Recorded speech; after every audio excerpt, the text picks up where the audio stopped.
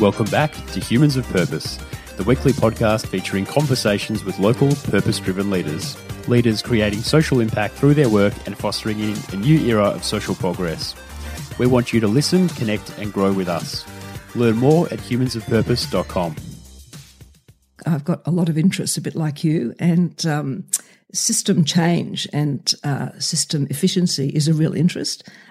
Also, not efficiency for efficiency's sake, but to drive things out to unclutter or declutter the court processes so that you don't have anybody coming to court and wasting their own money and the taxpayers' money for no good reason. So that's what drove me in civil reform. Those are the inspiring words of my mum and Judge at the County Court of Victoria, Sandra Davis. Well, I'm really excited about this special milestone episode this week for our 150th. Milestones are officially reserved for family, following on from Louise, my wife's magical appearance at the 100 episode mark. So we'll do a short bit of housekeeping and then we'll get right back to mum. First off the bat, I'm chuffed to have been nominated for the Pro Bono Australia Impact 25 Awards for Humans of Purpose. As mentioned, we've now recorded and put out 150 quality weekly conversations showcasing Australian purpose-driven leaders and their organisations since early 2017. We've been listened to by over 100,000 young Australians who are aspiring and current for-purpose sector people. That's the equivalent of about 15 sizable audiobooks worth of content, and you need to take about 4 weeks off from work, not that I suggest that you do, to get through all our content from episode 1 right until today in episode 150. These conversations inspire, connect people, share valuable insights, build capacity across our sector, and encourage people toward meaningful work that has a positive social impact. It would mean a lot to me and to our podcast if you voted for us. And to do so, all you need to do is hit the link in our show notes or head to pbaimpact.com, click vote now and find my name, Mike Davis, about halfway down the screen. Make sure you do so now or before tomorrow the 13th at 5 p.m. to avoid mutual disappointment. My gratitude goes out to our listeners who have opted to actively support the podcast by becoming Patreon supporters. It's exciting to have Rich join us last week and edge us up to 17 supporters, and we're getting closer every week to our sustainable target of 30 Patreon supporters. So thank you to our wonderful Patreon supporter family, including now Rich, Tanvir, Lucia, Judy, Jules, Sally, McCartan, Stuart, Joel, Misha times 2, Bonnie, Olivia, Lyndon, Joe, B and Will. Our Patreon family are pivotal in helping me to shape the direction of the podcast through their ideas, advice, referrals, and ongoing feedback. If you want to join our fabulous Patreon community and support the growth of Humans of Purpose, just hit the link in our show notes or head to patreon.com/humansofpurpose. Well, without further ado, today I'm talking to my mum and Judge at the County Court of Victoria, Sandra Davis, or as we know her, Sandy. Sandy has had an incredible career, and since I was a young boy, she's been my biggest role model. Sandy's a voracious reader with an inexhaustible curiosity about all manner of topics ranging from philosophy, economics, law, policy, psychology, sociology, medical ethics, and Aboriginal affairs. She speaks fluent French, serviceable Hebrew, some Japanese and Chinese, and attended many of our planet's top universities. She's a great mentor to many, but as a committed introvert, she was the hardest guest to convince to date to come on the show. In fact, being a guest on the show was the first episode she's listened to. So I really enjoyed my chat with my mum. I think you will. It's candid, it's informative. She really is one of my biggest role models. So I think it's timely that we introduce you to Sandy Davis. So I'm here with my mum for our 150th anniversary episode. I had to do a fair bit of begging to get you on the show, but you finally made it. Too shy by half. You're fantastic. I'm so pleased you're with us. And Mum, tell us a little bit about, I mean, obviously I know your journey, but I'd love that if you could share a little bit about your background, your journey into where you are today as a judge at the county court with our audience. Well, I suppose I should say, in deference to my parents who came here as migrants from Egypt without a state to go to, that my father worked on the docks and loaded ships and plucked chickens and chopped wood for a few years before he opened a business. It turned out to be the first travel agency in the country because he'd been a travel agent or worked for an airline previously in Egypt before he was locked out. And So he started a business in one room in Collins Street. His father was a tailor, and at one side of the room, I think his father was making ties and selling them, and at the other end of the room, my father was selling travel. So he engaged himself in mainly migrant travel for basically his whole career, and then it developed into a larger business. But he spent a lot of time and energy working with the Greek and Italian communities and arranging their trips to and from home, greeting ships when they came in. And he spoke Italian and French and a bit of Greek. And so we had a bit of a multilingual family. French was in the household. There was Arabic there as well, wasn't there? There was a bit of Arabic, but particularly during heated card games. There was a bit of Arabic. Every language, I suppose, every multilingual family has choice words that they steal from certain languages, and when they couldn't think of the word in English, it came out either in Arabic or French or Italian. So it was a bit of a mishmash. The French call it franglais, which is a mixture of French and English, but in our household it was that Italian and Greek, and sometimes the odd extra language. So I went to I think by the time I was born, things were a bit, my father's business was established. My grandfather, of course, had passed away. And so I went to school, and when I finished school, I decided to try, and I thought I might become an interpreter and save the world that way. So I went to France to study languages because I'd had French in the family, and thought I could use that as a springboard. But as it turned out, I didn't quite have probably the right combination of languages, and I quickly realised that perhaps interpreting was a much more confined activity than I had imagined it to be. So, but your natural love of languages sort of took you to that place where it was a possibility. It did, exactly. You know, it's almost like sliding doors and lives that could have been lived. You see yourself doing one thing, and then there's a sort of a sliding door moment where you realise that's not it, and then you try and move to the next thing. So then I met your father, and that created some complications as I was living in France. He always does. And so in the end we decided we'd rather live in the same country. So I came back from France, went to Monash, and decided maybe politics and international politics and peacemaking might be the thing. So I did honours in politics at Monash, and at that point... And that was the same time that Grandpa Rufus was, of course, stumbling around the car park? Yes, my dear late father-in-law happened to be the chairman of the department in which I was, which was delightful. Of course, he didn't teach me, and of course he wasn't involved in marking me in anything, but I was involved in the occasional foray into the car park because he was very... absent-minded, and occasionally would be wandering around looking for his gorgeous red. And that somehow travelled. You know the car it was. I remember it. Is there whatever it was? It was not roadworthy. Not a Jaguar. It was not a Rover. A Daimler. Yeah, it was a Daimler. Very old, 100-year-old Daimler that he used to drive in the middle of the road. That inability to locate one's car has travelled through the generations, I might say. You can find me wandering. Along with slight eccentricities. Many eccentricities. So it was a delightful period. And then when your father and I went overseas to further his medical training and specialty training, and so I again switched gear and did a master's at the London School of Economics.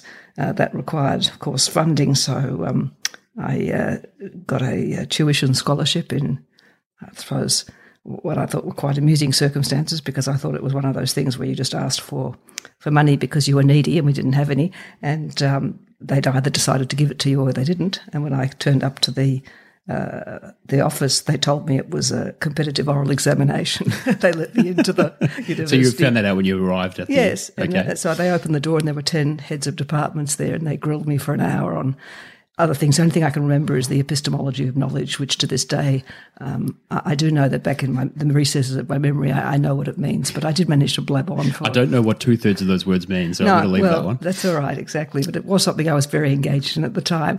And the funny thing was that the two people who won the tuition scholarship, we had to share it, and the other person was a person with the same initials, Susanna Davis. Oh, wow. Another S. Davis. Are you still in touch? Are you in touch with we became good friends, and she's I called the English Rose, and we just used to laugh and say that our mothers couldn't tell us apart because she was blonde and blue-eyed and I was the complete opposite.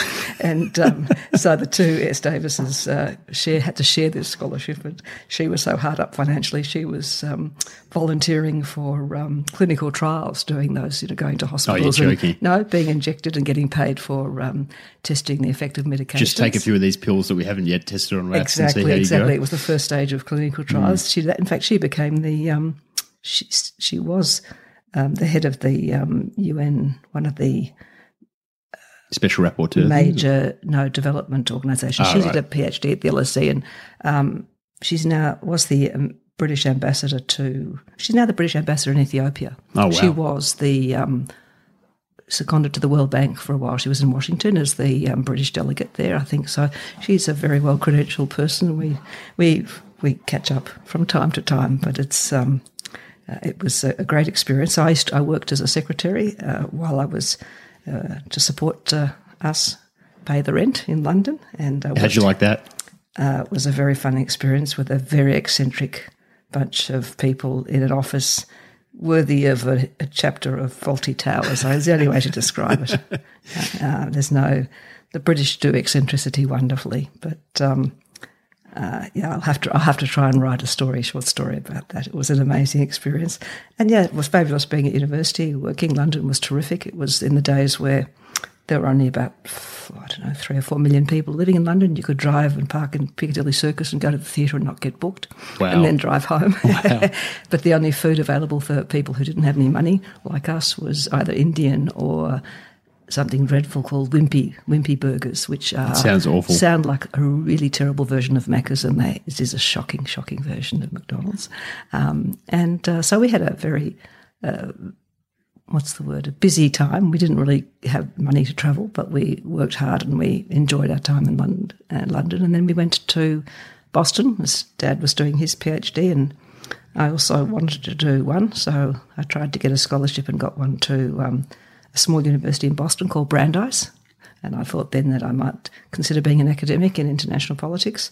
And I enjoyed it. I did 2 years there, taught international relations for a year or two, did my PhD exams, and then we decided that we needed to come home because Dad needed to get into the queue here in terms of his career, and I was able to bring back my dissertation to complete here, but instead I took out another master's and decided, as I'd done some international law subjects in London and in Boston, I thought that really I should get on with it and study law before it was too late, and I regretted not doing it. So you came to law as kind of like the logical conclusion of that process of study? Yeah, I think that's right. The PhD studies were really interesting in terms of looking at meta theory and theories of international. Most of my work was on small state bargaining, and so I suppose the little guy against the big guy in the international economic sphere. And then it became more a question of, well, if you drill down and you look at the day-to-day picture, if you don't see yourself as we didn't have social media in those days, so becoming a global influencer, apart from being a politician, a diplomat or a UN interpreter, it wasn't immediately obvious unless you became an academic or perhaps a think tank person, and that's probably what I had in mind. The only think tanks that would have been available then were in Canberra, and we weren't seriously considering a move to Canberra. Do you think with a think tank it's ever as awesome as what you imagine? No, and I think many things are not as awesome as you imagine. Yeah, for sure. And it's interesting because from time to time you'll see people from your previous lives. I mean, I deal in court with interpreters all the time and I admire them tremendously, but I don't ever regret not being one. And I recently heard a talk from a very good academic from a think tank, and I admired his talk tremendously, but I didn't at all regret not having become one. So I suppose it's a really interesting thing to look back and see where you've made choices, and hopefully you make ones that are important to you because you don't want to regret them, firstly, but secondly because you think that you can contribute something and you're not quite sure where that is. It takes quite a while to work out where your contribution can be made. For you, was it a bit of it about sort of like fairness and justice in society? Always. But, if it was small states trying to bargain to get a fair deal, and then it was very easy to drill down into the little man or the person on the street trying to get a fair deal. And, so I must say that's probably was the driver. I always was interested in public service to that, for that reason. Social justice, yes. Obviously, as a female, some of the structural impediments to participation in various professions were greater then than they are now, without doubt. So, Yeah, it was an interesting thing. So I did law and then I did articles and knew that I wasn't really interested in being a commercial lawyer in a major law firm. What was the environment like in a major law firm then when you did articles? Well, I strongly recommend anybody to read Elliot Perlman's book, If the Horse, Maybe the Horse Will Talk. I'm reading his latest book now. Yeah. It's fantastic. Is that the one you're talking about? Yeah, no, it's about a law firm and the culture of a law firm. It's a city satire based on real life places in the city. It's amazing. How funny is it? I'm so happy you mentioned that. Absolutely, it's an extreme take, and it's a phenomenally entertaining book. But taken to the extreme, I think the culture of those places. I mean, there are differences depending on the firm, but I think you just have to try and work out where your place lies. So I think it was easier to go straight to the bar from the profession and decide, well, you have a better prospect of doing something that has day-to-day value, that can contribute to other people's welfare.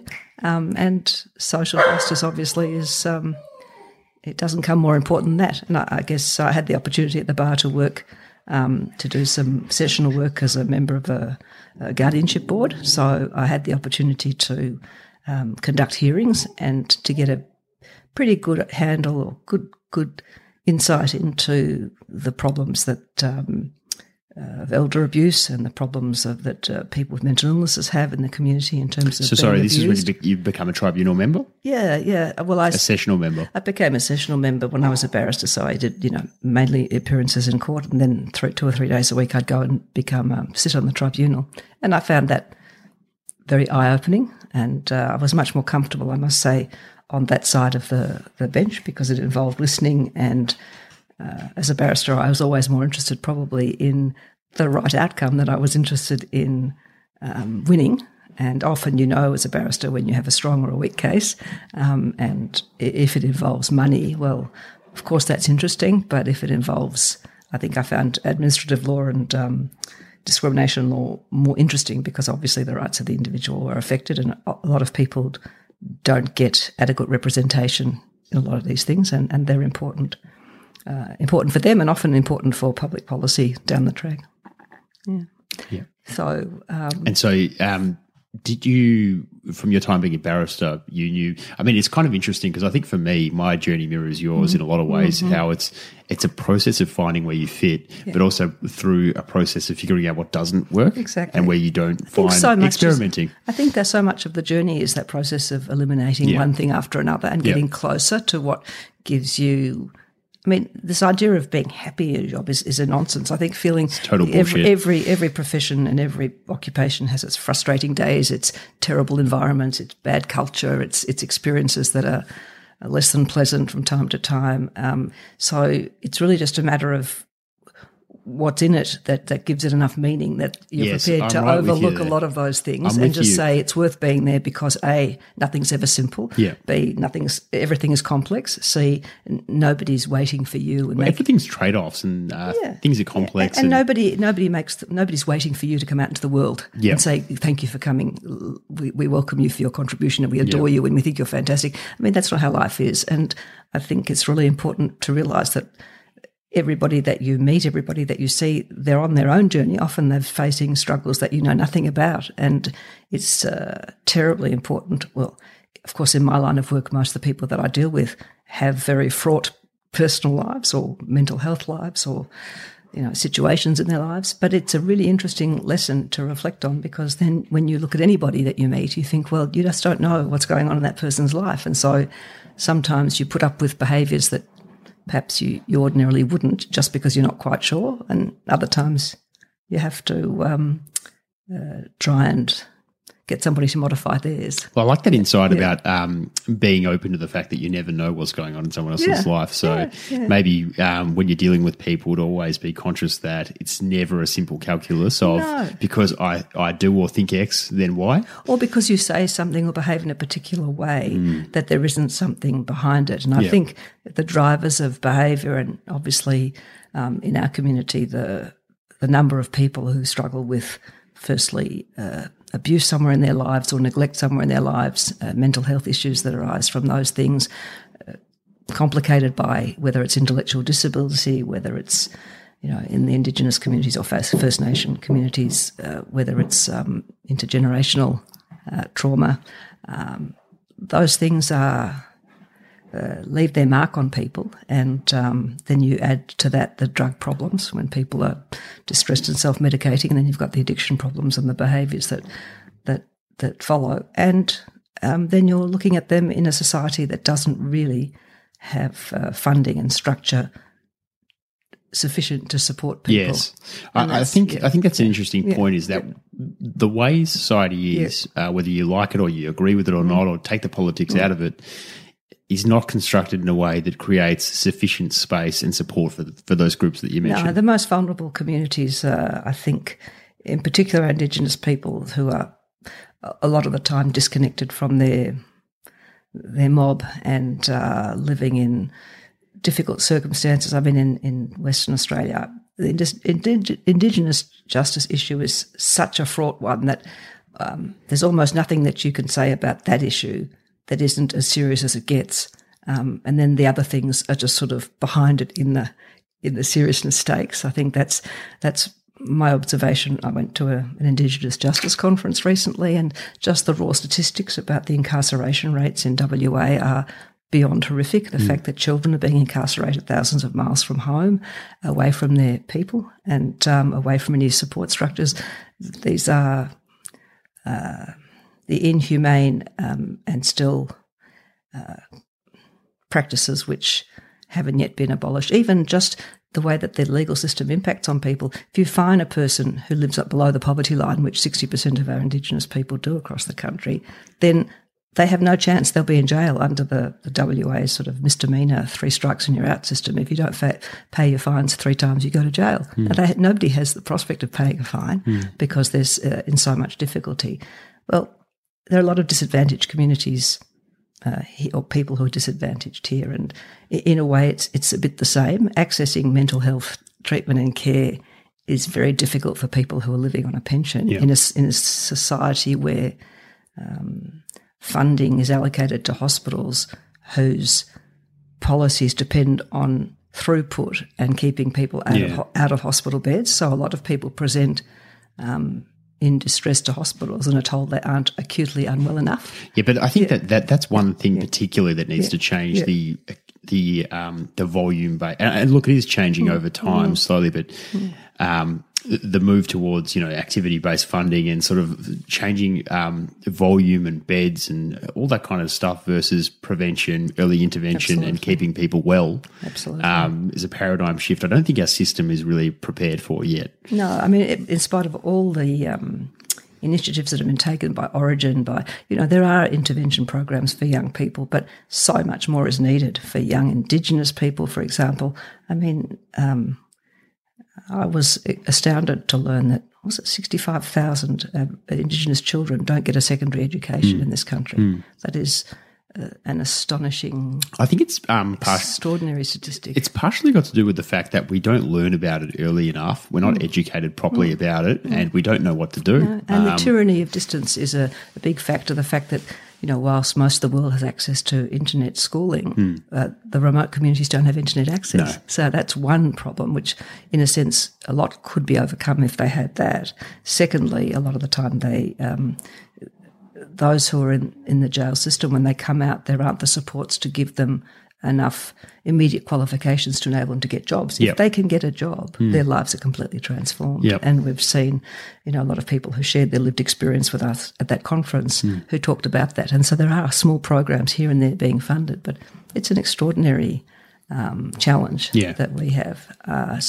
And we step because we have a query court, so we sentence Indigenous offenders. Just using a slightly different system doesn't change the outcome, but it's a system that involves... Is it using Aboriginal customary law? Or No. It's just we apply exactly the same legal principles. All we do is we have, in the middle of the plea process, we have the elders of the community to engage with the offender around the table to talk with them about their problems and their past and the troubles that they've been in, and to give them some feedback about what the elders feel they could do with them and for them, and how they, the opinion of the elders is powerful for a lot of Indigenous offenders. And so, is that producing good outcomes? in terms of getting them engaged, often back with their mob, and then linking them with services upon release from prison, I think the answer is yes. It creates a much better context for them to try and reconnect with the world after they have been in jail.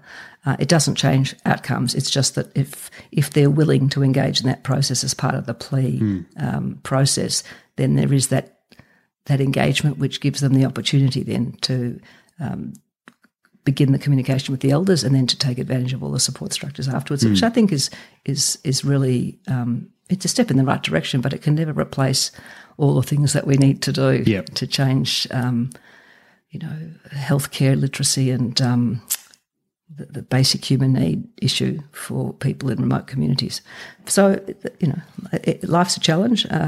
It's a very interesting world. And you see a lot of that through your work every day. You do. And particularly the intersection of people with intellectual disabilities and mental health issues and polysubstance abuse is a real challenge. And so providing the services to engage with people and to help them, support them, because giving up any sort of addiction is usually a off the wagon, on the wagon kind of journey. It's not a linear process. Thing where you just say, yeah, I'm cured, I give up, thank you. Policy designers tend to love linear kind of cause-effect reverse thinking and they engineering. demand outcomes just like that, so that somehow you failed if somebody takes up drugs again, whereas it's usually pretty inevitable that they'll have a few a few steps where they'll fall. Bumps in the road. A few bumps in the road. But with enough support and a lot of them with sufficient linkages, I mean, we have lots of frameworks for them, mental health services and outreach workers and caseworkers and NDIS workers, but often there's a coordination piece in there missing. It's a coordination piece missing, and particularly when people get lost to the system, become unwell, and because of an intellectual disability can't engage by themselves, and they don't have family if they had a terrible background. Re-engaging often is only because they'll present themselves and say, I'm in trouble, help, but a hospital will not have the resources to admit them, even though they think they might be at risk themselves or other people. And I think you raised quite a good point around intersectionality. So the idea that people can have different layers of lack of opportunity and privilege. So, people might have a mental health issue. They might also be experiencing a disability. They might also have family issues. And the system really can sort of deal with one of those aspects at a time, but when it's all together, the system somehow finds it very difficult to cope with that. Yeah, and our learning that, we do a lot of, many of us will read endless psychiatric reports and psychological reports, and we go to conferences and to inform ourselves about complex post-traumatic stress disorder, for example, and how childhood trauma, whether it's by physical abuse, sexual abuse, or just neglect, can have such a lasting impact, and how that intersects with homelessness, drug taking, mental health issues, long-term mental health issues. And if you overlay that with an intellectual disability, you have a real challenge to maintain people safely in the community, but also to make sure they don't get lost to follow up. Well, I think ironically, the perverse reaction there is that the more complex the case, the easier it is to just keep walking past and maybe not dealing with it. Too hard basket sort of mentality. I think that's right. There are lots of services around, and they do try to do the best that they can. But obviously, the funding will always be an issue. But if you don't invest at the front end, like when people are young and have already had bad experiences and have disabilities and have mental health issues, then it's just going to get worse. People tend not to cure themselves. You deal with a lot every day and every week in terms of the cases that you're doing, both civil and criminal. Yeah. How do you kind of step away from that and make space for yourself? Because some of the stuff you're dealing with is very complex. A lot of it is quite troubling, I imagine. What's your own process for disengaging? And probably just trying to read literature, watch lots of lifestyle programs that have trees and cows in them. I have noticed that. Yes, no violence. Hang out with a puppy. That's right. A good dog to sit on you is reassuring. I think it's just recognising how complex people are, how difficult life can be for many people, and what a challenge it is to intersect with those people often at the most difficult parts of their lives, and then to have to make decisions about them because they've done something wrong it's a really sobering exercise, and one that none of us takes lightly, because it's however bad the offending has been, when you look at the life circumstances of some of the offenders, sometimes it's hard to believe that somebody can have that there can be so much suffering for one person over one short lifetime before they go down a particular path, which isn't to excuse the behaviour, but understanding it and understanding the complexity of behaviours, and also I think never losing compassion or respect for people. Obviously, we're dealing both with victims and with offenders, but in other cases we're dealing with all sorts of other people who've had difficult experiences. It's really just a never-ending sea of what humanity has to offer us, which is let me talk to you a bit about your kind of mind and the way you think a little bit, because I think one thing I've noticed about your work and your career is that you're both operational but quite strategic too, and you do sort of work at systems level to work on reform, and you've done a lot in sentencing reform and process reform at the courts. I just wonder, most people I speak to or I know kind of either operational or strategic. What do you think about your journey? Or I think it just reflects the fact that I've got a lot of interests, a bit like you, and system change and system efficiency is a real interest. Also, not efficiency for efficiency's sake, but to drive things out to unclutter or declutter the court processes so that you don't have anybody coming to court and wasting their own money and the taxpayers' money for no good reason. So that's what drove me in civil reform, trying to make sure that all the cases were mediated, trying to make sure people's money wasn't wasted on litigation that could be resolved. A lot of that seems to go in waves.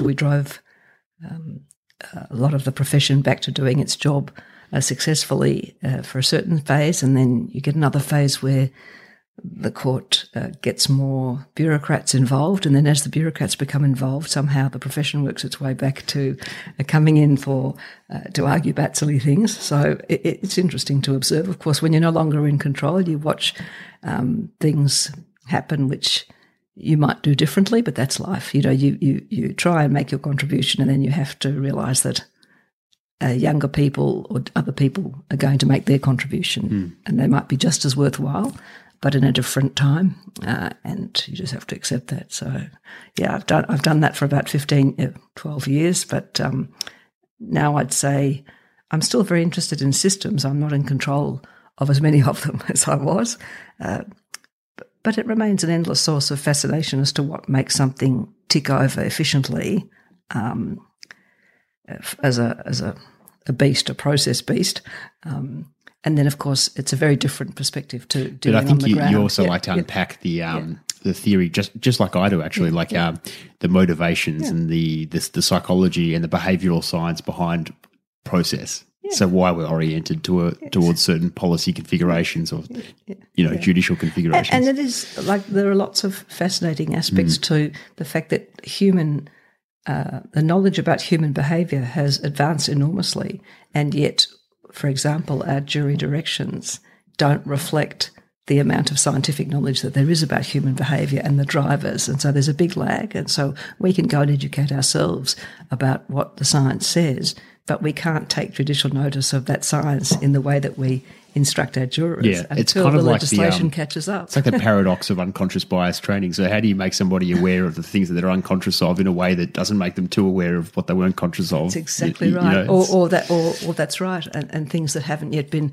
mandated as flowing through the system. Yeah, absolutely. So there is it's slightly puzzling. I've raised that with people. Why is it that there's such a lag, and when will it be that our for example, the directions that we give to juries more closely reflect what we now know about human behaviour.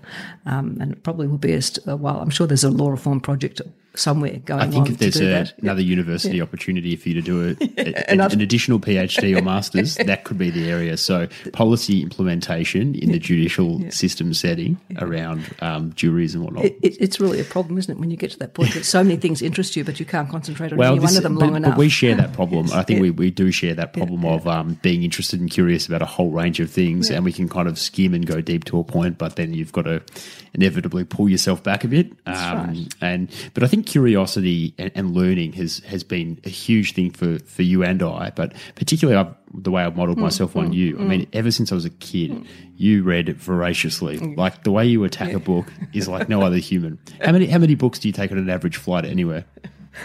Be honest. I take at least 4 or 5, and I leave them in the seat when I've read them. So every 3 or 4 hours, one finds its way under a seat.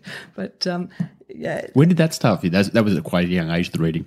Oh, I think I taught myself to read quite young, and it was I suppose a refuge. And to this day, if I'm having a really bad day, I will go to the nearest bookshop and just lose myself in the books there. I think that's just the solace in the world of books, because it makes you realise that you're not alone, and you can always read something that will give you a window into somebody else's experience. But you're always learning. Like, the amazing thing I think about you is that you read really widely. So you'll be reading maybe one fiction book, one book on behavioural economics, another book on the history of Cairo. You know, like it's quite incredible. Your brain is dipping into different things. I know it's interesting, because I would really like to dip into something more profoundly, but of course part of the stimulation comes from having different cases every day or trials that are short or don't run. You're extremely busy and you have a big workload.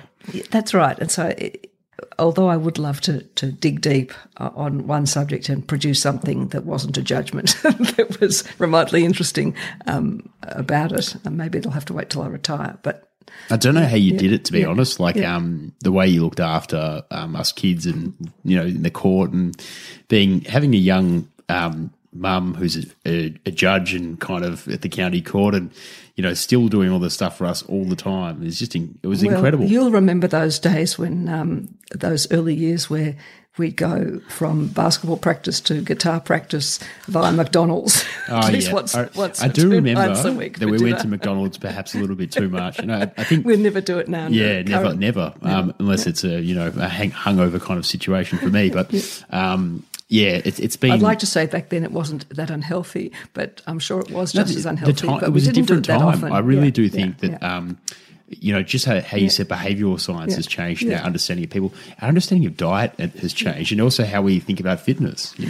Look, to be frank, I'm almost embarrassed to admit this, but I don't think we knew that it wasn't healthy. It's just that when you've got that much on your plate, and you just do what's convenient. But occasionally, it's not the end of the world. The idea right now of having a medium-sized Big Mac meal with a Coke and chips was just like unthinkable today. Unthinkable. But back then, maybe once or twice a week. And I remember after school camp, we would always do that as well. So your reward for returning from school camp is 4,000 calories. Well done. Well, you hadn't eaten for that long. It was always terrible. Like a Jewish mother, you're afraid your kid's going to starve to death. After all, there was that camp where they let you be rained out and you came back and all had pneumonia. Oh, yeah, so I never forgave them for that. Thank you, Wesley. But I think your ability to juggle kind of all working mothers, I think they just learn how to do that. I mean, everybody, and working fathers for that matter, I mean, who are by themselves, I think it's just one of those things. The juggling is something that you learn to do, and everybody who works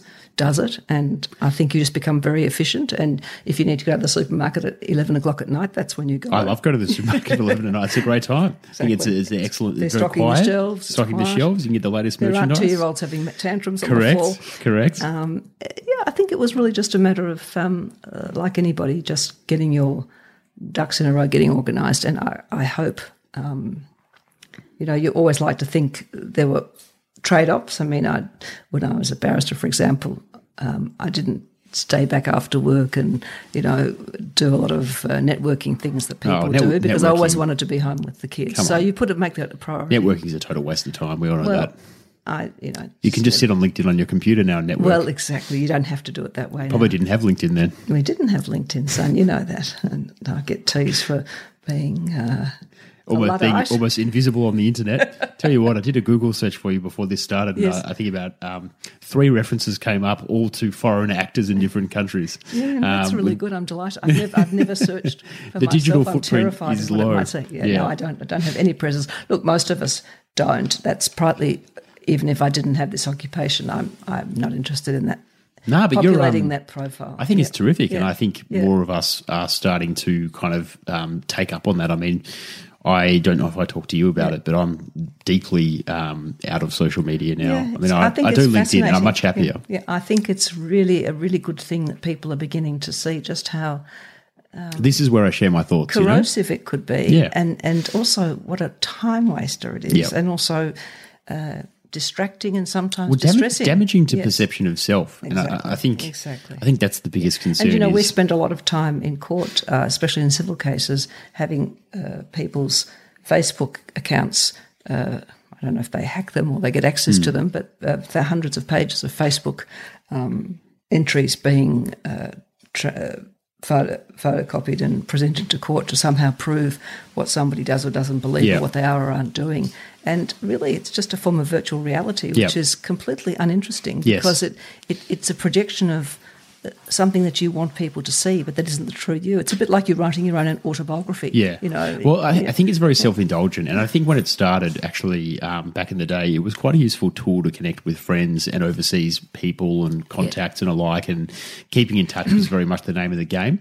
Yeah. Now it's kind of like the way I describe Twitter is like it's kind of just standing out on the street and yelling things that you think at that very moment and not listening to what anyone – like imagine a street full of people. Yeah. They're all yelling things out into the street, but no one is talking to each other at all. And I mean, look, probably you're of the age now where even you see it, but often you just wonder what kind of a world you're in where people are more, they're not actually experiencing where they are, they're actually photographing themselves doing something without experiencing. Well, that's like would you say that's the opposite of mindfulness and presence? Absolutely.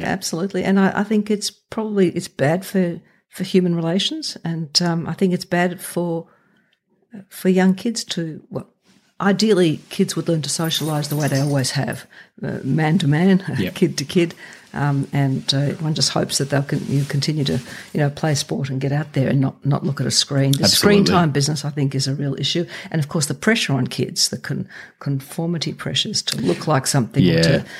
I think the biggest trouble is actually that the bullying follows them home. Absolutely, that's the concern, is that you can't just leave the place and then your identity follows you, and then your identity is no longer there till the next day. Your public persona, which is the mirror of you or the same as you, is still vulnerable and there for the take. That's right, and I think that once you put yourself out there, you have an expectation of getting some sort of gratification and support, and that very easily turns to the negative, where you are basically either being trolled or bullied or criticised or just bagged for no good reason. Yeah. It's very, what's the word? Trying to incentivise people to be kind to one another is what the system should be doing. For sure. And unfortunately, for a lot of people who probably have a lot of frustrations and who feel a lack of control, all it does is allow them to vent those things. And, it's the old story. If you look back at the people who are trolling people and you look at who they are, they'd be the same people who might be bullying in the playground. Yep. You could identify the reasons why they might be doing it, but it's much harder to control because you can't really get to talk to them person to person as you could if they were in front of you. So, Mum, you've always been quite a big exerciser. Is that where you find your mindful space? For sure. I mean, even when your kids were young, I was criticised by a number of people for not having any clothes. What? I used to go to my university lectures. I'd drop you off at a childcare for the 12 hours gear. a week, and I'd go in my running gear, run around the oval at uni, and then go to lectures in my running gear. But when I was, you were doing like running before athleisure, and all the cool tights were a thing, weren't you? I was. I started when I was about 12 with my father, who was a big man who was not athletic, but who got roped into this running club, jogging club, Park. Exactly, run by an Olympic coach, wonderful guy. Fritz, was it? There's a German name. Franz Stampfel, who coached, I think, one of our 1 mile champions and a javelin thrower who was famous, very successful in those days. So he would run a sort of a clinic for executives who needed to get fit. Presumably it was a venture for him. He made some money out of it, and so they'd effectively subscribe. It was a bit like a personal trainer in the days when there were no personal trainers. That's exactly what I was thinking. It's like planned exercise, or the idea of jogging. If you didn't turn up to the thing, he'd ring you up and say, where are you? And so he was a terrific That's what you need. You need a German personal trainer. Exactly. I feel like that's a good thing. So he would just put the oldies through their paces, and sometimes the kids would hang around and go as well. And for a joke, he wouldn't time you or anything, but he'd just tell you what to do. And so there were a bunch of us who used to go, and I started running then, and I just kept doing it. And did you love it? I did. Look, I enjoy the challenge of it. Yeah, it wasn't distance running. It was just for fitness, and I've never been a person I've always been sporty and good at sport. You're a good tennis player. You're great at softball at school. Good at sport, but not very competitive. I think you're selling yourself short there. I know for a fact, I've seen your medals before, you were very good at softball at school. I was good at softball. You were good at netball. I was good at swimming. I was good tennis. at a lot of things, but I wasn't that competitive. You've got dad beat in the competitive sports stakes, that's for sure. Yeah, but I think I really enjoyed the relaxation that came from the jogging, and so I kept it up. And when you've got kids in your time poor, having 40 minutes to do something like that, which is quite intensive, is like a form of meditation, actually, being able to just let your mind wander. Yeah. Until I started falling over when I was running. I could wander. Now I can't wander without looking down. But I'm still doing it, but more cautiously than before. So I want to ask you about books. Yes. And if there are any book recommendations you've had. You've read the most books out of anyone I think I've ever met. I've also read more. I read a lot of police procedurals and thrillers and what I call, not rubbish. They serve Sometimes a purpose. They do. High-class rubbish. Have you got any recent recommendations you want to give a plug? Well, I was just thinking of that book that we would... The Elliot Perlman one? Yep. If people search for Elliot Perlman, they'll find his latest because book. I go through phases. I'm reading I go through phases. At the moment, I'm doing lots of reading on complex post-traumatic stress disorder, just out of interest, because some of the good bit of bedtime sort of wind down reading. Well, I think once you get into the subject matter, you it's a bit like schools of philosophy or psychoanalysis, where there are different schools. So there are different sets of theories about all sorts of things, like in systems analysis. I tell you what, you could find anything interesting. That's just some in point. The fact that you're getting deep into that now. Because we read a lot of reports, I suppose, and many of them will refer obliquely to certain things. I like to kind of educate myself about those things, but then I'll read 3 or 4 books on that, and then I'll move topics. There's lots of other things that are interesting, but I think probably because I'm dealing so much with human behaviour, it's of interest to me. And then, of course, I guess reading about policy is not as edifying, but looking for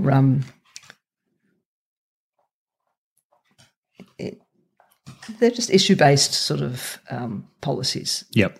Like. Let me change tack slightly because I very much see you as a trailblazer. You might not see yourself as a trailblazer in what you've done. We all stand on the shoulders of those who have become before us. There's no doubt about that. But as a young woman who's a dark-skinned woman, who's a Jewish woman, I see at least 3 layers of challenge there in very much a white male-dominated profession. Do you have any advice for sort of young people, coloured people sort of facing disadvantage about sort of kind of how to make your way in a difficult system?